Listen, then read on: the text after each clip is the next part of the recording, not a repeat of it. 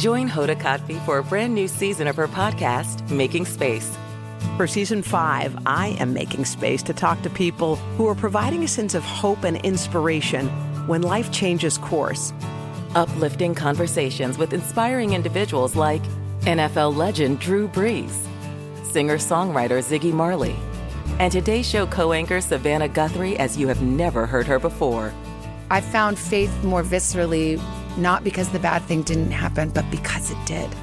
I promise you, like me, will leave these conversations with some wisdom for your own journey, empowered and inspired to make space in your own life. New episodes of Making Space with Hoda Kotb are released every Wednesday. Listen now wherever you get your podcasts.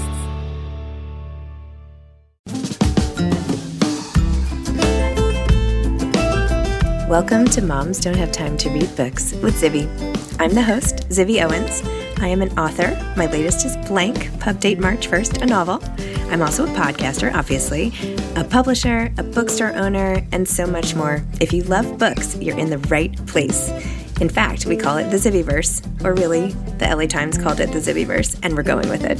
Go to zibbyowens.com to learn more and follow me on Instagram at ZibbyOwens. Gina Moffa is the author of Moving On Doesn't Mean Letting Go, a modern guide to navigating loss.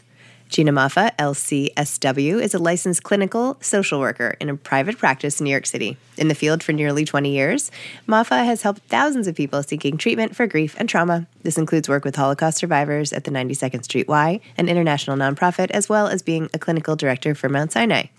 Moffa has extensive training in grief work, trauma, cognitive therapy, dialectical behavior therapy, internal family systems therapy, and mindfulness-based relapse prevention for substance use disorder, as well as depression. One of Moffa's clinical passions is helping people navigate their healing from loss and grief in a way that empowers them to find a new sense of fearlessness, understanding, and meaning in the face of unpredictable grief. The majority of her practice consists of people seeking support and guidance for a major loss in their life, whether through death, divorce, or an unwanted life transition. Her book offers a heartfelt practical map through the dark terrain of loss. Welcome, Gina. Thank you so much for coming on Moms Don't Have Time to Read Books to discuss Moving On Doesn't Mean Letting Go, a modern guide to navigating loss. Thank you. Oh my goodness. Thank you, Zibby, so much for having me. I'm loving being here. Oh, good. Me too. Loving having you here. Your book was so great for a couple of reasons. One, it gave a new framework for something that everybody experiences at one point or another, and you just twisted it enough to make people think about it differently, which I love.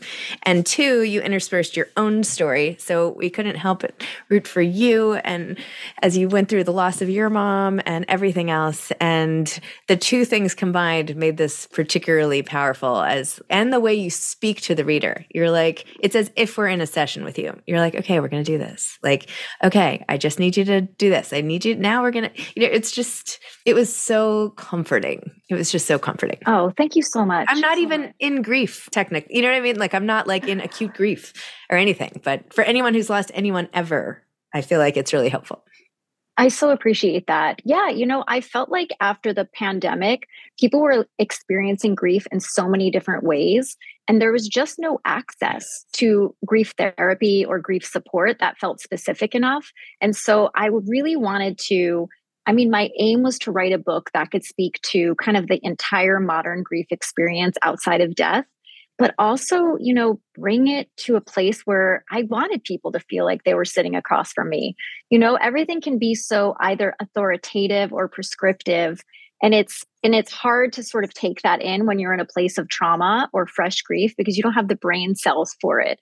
But, also sharing my story felt it felt like it had to happen because I'm there. I understand those moments. And I don't know that I would have written this if I really didn't go through my own huge grief fall too.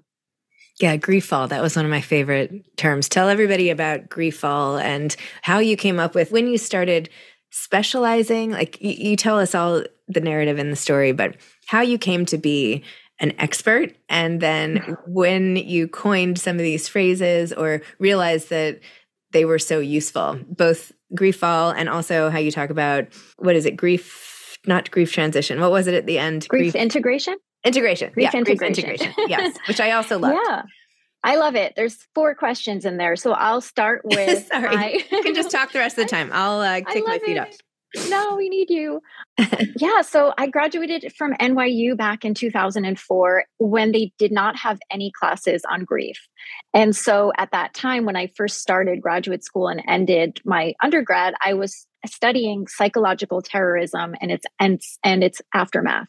And so I decided to specialize in trauma. And so for many, many years, I worked in the trauma field, and I worked with Holocaust survivors at the 92nd Street Y. We did a lot of projects with them. And in hearing the stories, there was so much grief that wasn't really being amplified. It wasn't being heard, and it wasn't being tended to. And so it really started, for me, the beginning of my journey of really unfolding and specializing in both trauma and grief, but also how they relate to each other and where grief lives in trauma, but also the stories that we tell and how many layers of grief we all have. I hear all the time, there's so many different things that people lose, transitions along the way that we just don't give enough attention to, or we don't engage with enough, and we don't honor. And so that sort of started it for me. And so I realized that there were just no grief groups in the summertime. It was like people don't want to talk about grief at the beach, and it really dawned on me that grief was a topic that people shied away from more. They didn't want to talk about. They felt it was contagious in some ways. We don't understand it. I say all the time, we're a grief illiterate society.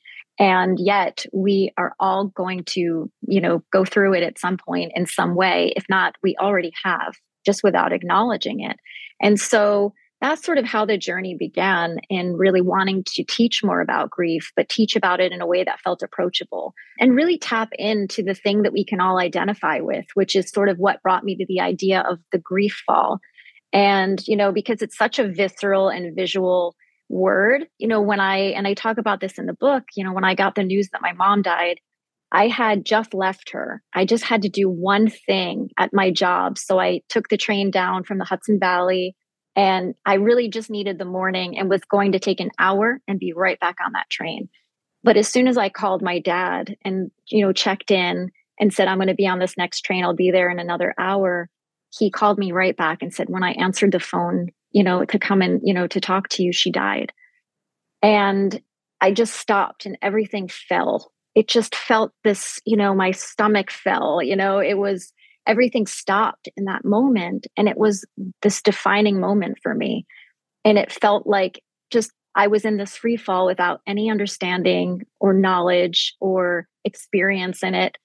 And I didn't know if I would land, where I would land, how I would land, feeling like I would hit all of the sides, the jagged edges of loss on the way down. And I was terrified and also shocked, because I am a grief therapist. And having all the tools, having done this for quite a long time, and feeling like I was completely unprepared for my own loss. And so I thought, this is a moment everyone can relate to, because everyone has that one moment where nothing is ever the same. That one moment where they get a diagnosis or the news, or they have a visual, right? Holding your pet's paw if you have to put them down. It's this one moment that is a portal. It is a doorway. It's not grief itself. It's what leads us there. And some people don't get to that grief part yet, because they're still in that fall. And it could be through denial or, just living in that loss because they don't want to be away from, what they've lost. Everyone who's listening could think of that one moment that everything changed. And I wanted to honor that, because we just don't. We tend not to. It's so true. For me, it was losing my friend on 9/11. Like, I still, I'm writing a new novel, and it popped, right? It that wasn't even in the outline, right? But now, little do you know, it comes out, and you realize all this stuff, it just stays right in there, whether it's top of mind or not. Once your subconscious gets going, that's behind the curtain. Yeah, it's always there because it's been imprinted, right? That's a trauma. Anybody, at least, who lost someone there or watched it or was a part of it or lived in New York, like us, and it's imprinted in our nervous system, and it's just waiting for something similar to bring it right back up. And that's what that's kind of what we don't acknowledge a lot of the time with our big life events, especially hard ones. It's right there. I don't know if you saw, and this will come out a little bit after, but there was an article in one of the papers today about the events of October 7th versus 9/11 and how 9/11 was so horrible. But the next day, we all sort of united and collectively picked ourselves up and helped each other, whereas this is still ongoing. Like there was no resolution to what happened. And worse than that, people became so fractured about it. So it's like still going on, even though it's months later, and how to process the grief from both of those things. Did you see that? I didn't see it yet, but I'm going to. I saw it and then I didn't read it yet. It's been kind of nutty over here in LA. But yeah, because in a way it's they're both ambiguous losses, right? There's no real closure happening. But with this one, because it's really ongoing, and as opposed to a kind of what seemingly was a one-day event, it sort of riles us up. And I think that nobody knows how to feel, even though you kind of should, because life is life.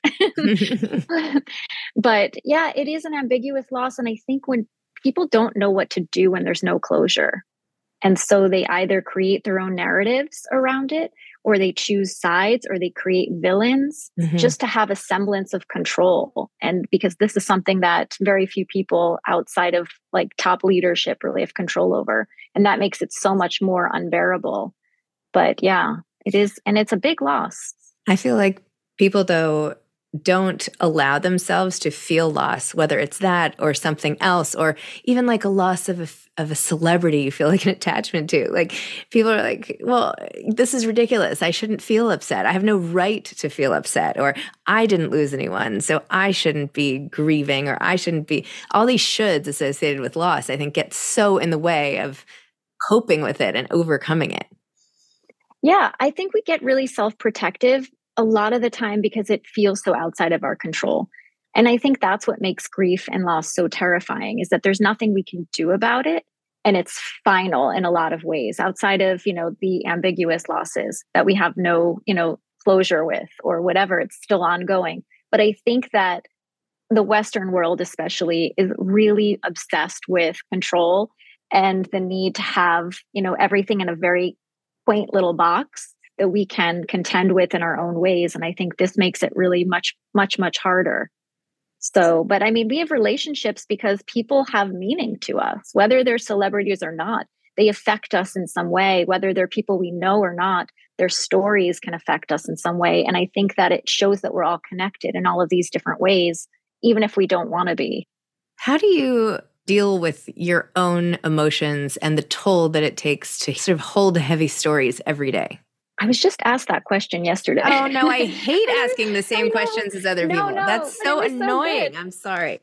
You asked it in a different way, but it's so funny because, and I only share that because it's such a hard question because there's so many different answers, right? I say, as therapist me, I couldn't do this work if I didn't see change, triumph, healing, the overarching kind of place that we can get to when we integrate things into our life and make it a part of who we are to move forward.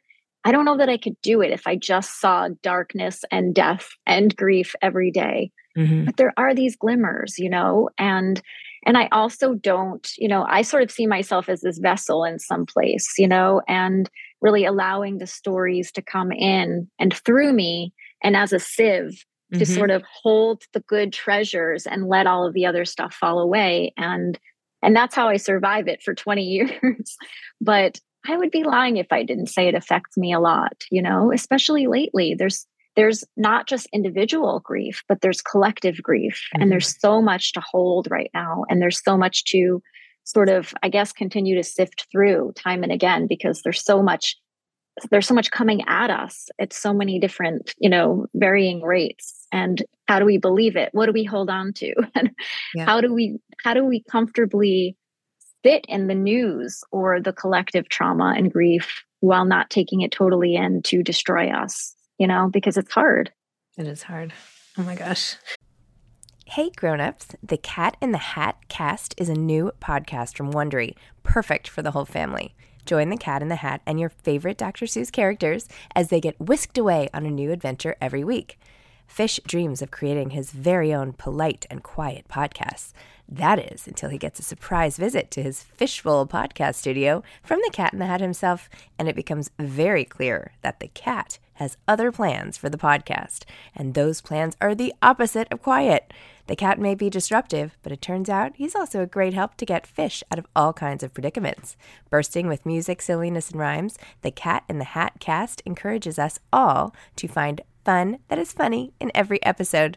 So sing along to new favorite songs, try your luck at Titanic tongue twisters, have some fun with wondrous wordplay, and most importantly, bring your family along for all of the adventures in the Cat in the Hat cast. Follow the Cat in the Hat cast on the Wondery app or wherever you get your podcasts. You can listen to the Cat in the Hat cast ad-free right now by joining Wondery Plus in the Wondery app or Wondery Kids Plus in Apple Podcasts. You talked in the book about getting to a place where other people feel like it's time for you to like move on and get over it.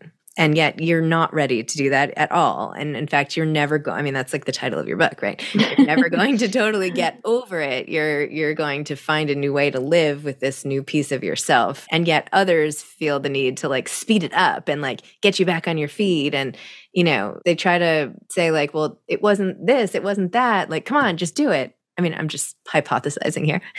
You sound like all the people saying those things. Yeah. Your society. I'm mimicking society at large. Thank you very much. I will wait for my Oscar. What do you do about that? Why do people do that? What do you do? I mean, I know it's like the same need for control, you'll probably say, but like, what is it that makes people want to speed it up other than the pain of watching someone else? And what do you say to people when you're in those situations? I think, can I blame capitalism this time? Blame whatever you want. We won't tell.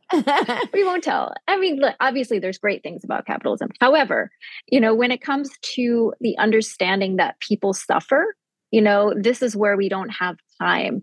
We have to be productive. There's a lot of pressure on being winners and keepers and, you know, doing and producing. And I think that, you know, and I say this for mostly any mental health challenge, that society doesn't have patience for something that it doesn't understand and something that doesn't have a proper time limit. Mm-hmm. And because grief doesn't have a timeline and because it's messy and because it's nonlinear, you know, there's no patience for it because we don't understand it. And because everybody's, everyone has a unique and individual experience with it. It's kind of like, okay, now what? What do we do then? But the truth is that we're just a grief illiterate society, more and more and more, and we seemingly have a shortened attention span for suffering. And yet everybody is suffering in some way. I mean, look at the statistics. Millions of people are suffering with depression at the very least. And so, you know, I say that it's because we haven't been taught how to grieve, and therefore we haven't been taught how to support people in grieving. And that goes from corporate to education to healthcare. You know, look at bereavement leave policy. People get to tell you, you know, how long you have to take care of, you know, your grief or your loved one's funeral, you know, and God forbid it's a pet.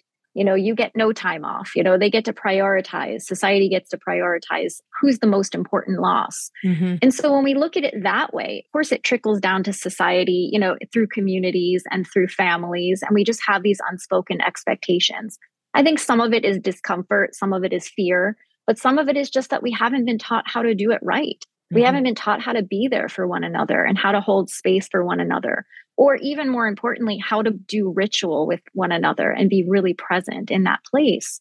Because so much of the Eastern world has these beautiful rituals around death that it makes it, I guess, more accessible, right? It doesn't push away or stigmatize deep emotion. You know, we can't wail here in the United States. Like, that's like a big no. And so, you know, if people are acting crazy, quote unquote, and having extreme emotional responses to something that they should have that with, they're, you know, looked down upon as crazy. Maybe they need medication. Maybe they need hospitalization. But really, this is a deep human wound. The deepest human wound is loss. And we just don't have the space for it. And so I think that's really where we're at. And that's what we have to change. How can we show up better for one another in this place and in this way? So maybe it won't have to be so hard. Wow, that was beautiful. Oh. I've noticed through our mutual friend, Megan Reardon Jarvis. Oh, love her. Love her so much. She's been so helpful over so much time. I'm so glad I met her when I did in my book club. And of course, now she wrote a book with us. Me too. A beautiful book. But with Megan, you know, and with what you were saying about your own mom, there's no protection if you know it. And I've realized two things about grief counselors. One, when something happens to you, you feel protected and yet you're not, because it's like a skydiving instructor who's like never actually jumped out of the plane but has watched 1,000 videos and coaches people. But then it's like, yeah. But also that there is like this incredibly tight-knit, really fun group of grief people out there. Grief experts are actually not actually, I shouldn't say actually, but they're a group that loves to come together and very supportive of each other and like a whole thing. So I didn't know that before. Tell me about that. Well, you know what? I didn't know that before. I didn't know that before either. You know, I was just this isolated therapist in private practice. And then the idea of writing a book came about, and it was, you know, kind of out of nowhere, you know, recommended by my clients, like, can you just write a book? Because we love what you're saying. And then because of that, I wound up meeting so much of the grief community, and Megan, who's the ultimate connector. I call her the connective tissue because she really brings us all together. You know, I got to meet people whose book I recommended, you know, Claire Bidwell Smith, you know, or David Kessler, you know, a lot of really wonderful people doing this work with immense heart. And I think what I love most about it is that we're all so clumsy too. And we're all so human in it. And there's so much acceptance around that and support around that it's a gift that I didn't see coming.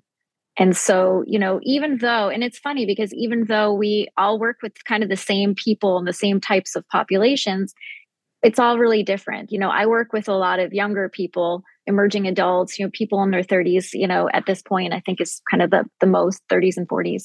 And yet, you know, it can be a really different grief experience, you know, depending on your age and depending on where you live and all of that. And so I love that we each kind of have different people and different, you know, experiences with, you know, the people that we work with. And yet I love that we are able to be so honest and authentic with each other because we do need it. You know, just this morning I was talking with Barry Liner Grant. I think you know her too. And the Memory Circle, an amazing friend. Glad I reminded you of something. Sorry. Oh my gosh, I'm so sorry.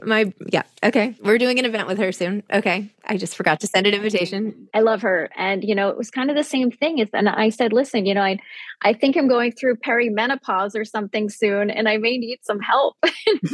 You know, I feel crazy. You know, it's a weird thing, you know, and I'm going through a new phase of life without a mom. And, you know, this is the time that we need our people. We need people who can just be there and nurture and kind of remother in a way and or be a big sister. And so, you know, I really needed it. And the way that I can reach out and the ways that we can show up for each other is truly a gift that I don't take a second of it for granted. It's really beautiful and humbling too. So I'm grateful for our community in more ways than I can say.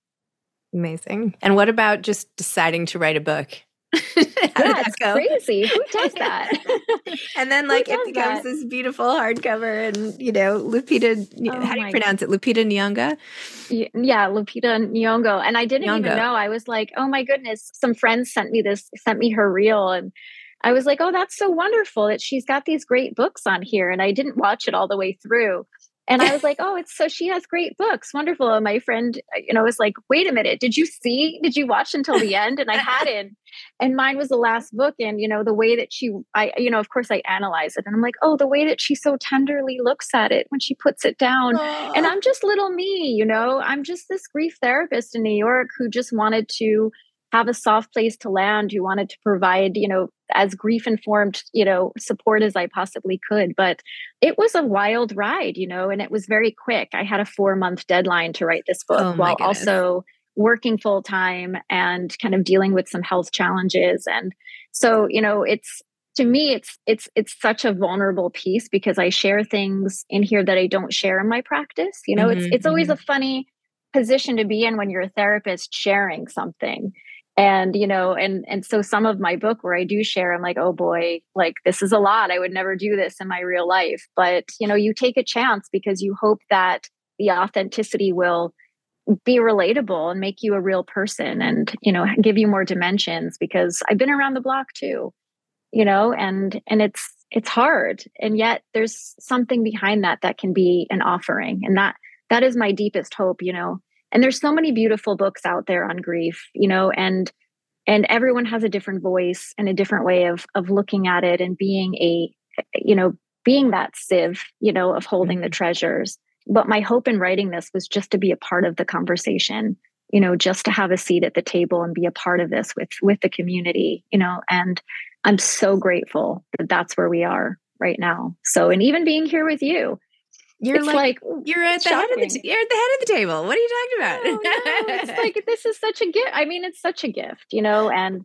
I don't have to go on and on about, how wonderful you are and all of the things you are doing and building, but it is, and I don't want to keep using the gift, but it really is a treasure that gives and gives and gives. And so to be a part of this and for all you do for your community, I tell you that a lot, but thank you. It bears repeating this is wonderful and all you're doing. And I'm just grateful to be a part of it. Thank you. So whether or not you're on the podcast, you're a part of it anyway. It's the podcast is only one entry point into, the Zibbyverse, as it were. It is a verse. I rode the wormhole, and here we are from Hachette over here. But it's all a family, and it's really about the connectedness and getting our messages across in the best way possible to reach people and reach hearts, because that's really the hope at the end of the day.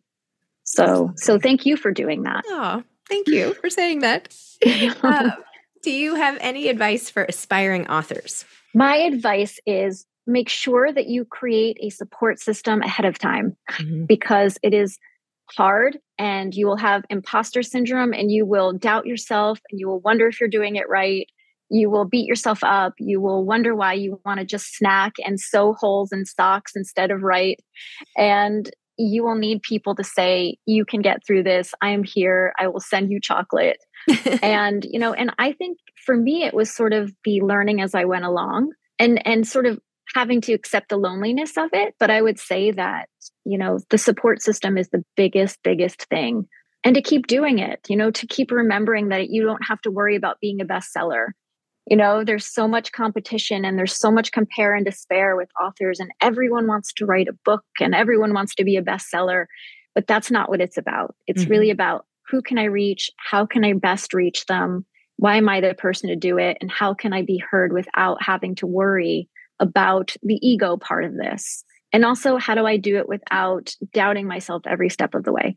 And that's through people, people who love you, people who cheer you on, people who will tell you to get over yourself and to keep going. And those are the gifts. Those are those gardeners that we get to have in our garden.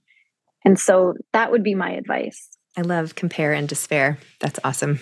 I mean, I've never heard that, but yes, don't compare and despair should be like on a author contract or something.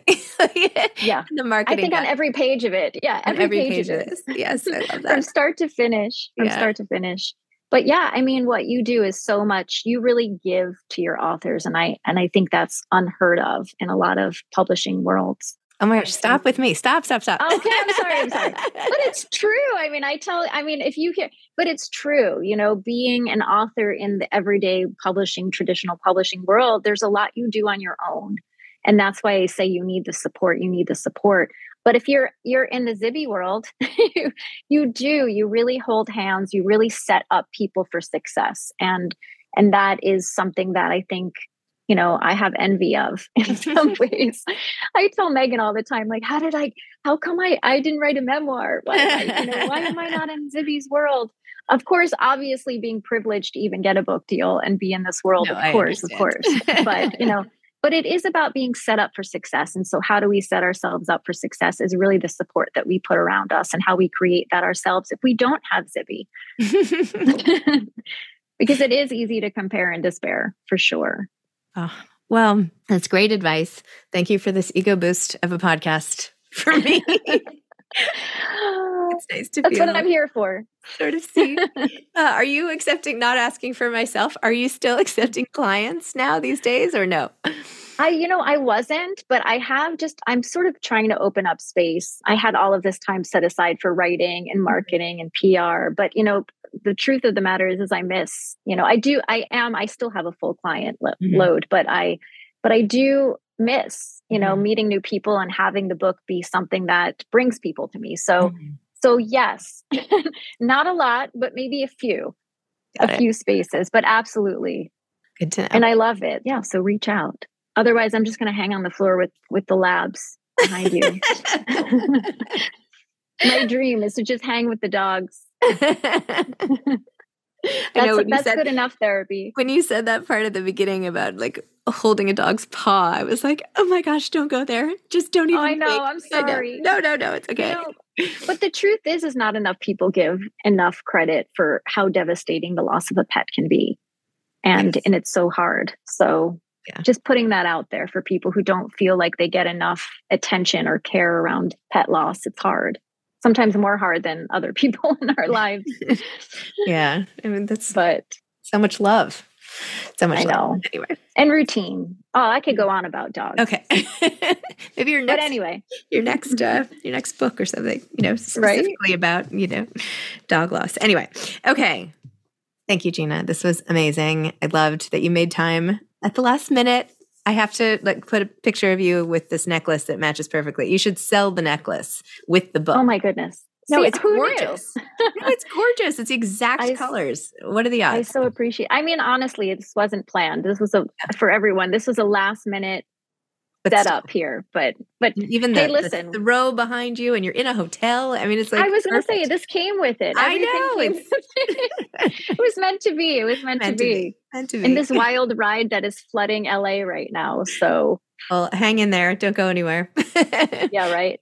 It's movie day. But anyway, thank you, Zibby, so much. And thanks again for all you're doing. And listen, I want to be a part of it. So here I am. Great. Okay. Please include me. You're a part of it. I just made little membership cards. I'm going to start sending them out.